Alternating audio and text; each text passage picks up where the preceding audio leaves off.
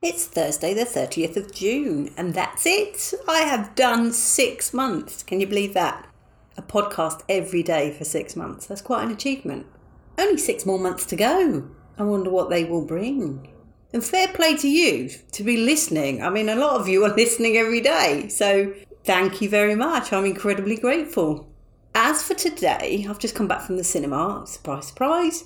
And I went to see, I think it was called The Princess, which was about Princess Diana. I went to see it because I've seen everything else, basically. Well, I haven't seen Elvis yet, but I'm building up to that one. Not a massive Elvis fan, I'll be honest. I was a little bit too young, I think. But then again, I was quite young when Diana married Charles. But I guess impressionable young girl, bought into all that fairy tale, but you realise what a crock that was later on. As for this documentary, no one won. I mean, I don't know... don't know what to say. I went along expecting it to kind of celebrate her life and bring out the nice bits, but oh no, I don't think there was any winners. I think the documentary seemed to have a dig at pretty much everyone. It highlighted just everyone was at fault, and particularly the British public were at fault, because if it wasn't for our insatiable appetite for pictures of Diana, then they wouldn't have a job or some such nonsense anyway.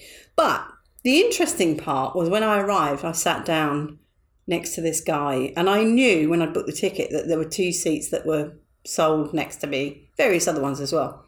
And he said, "Have you got my free ticket?" I was like, "What? I don't know what you're talking about." Anyway, he said to me, and I don't know what to believe because it doesn't seem that, I don't know. Apparently he was a friend of Diana and he'd been given the tickets by Beatrice and her husband, who, Eduardo, is it? I can't remember his name.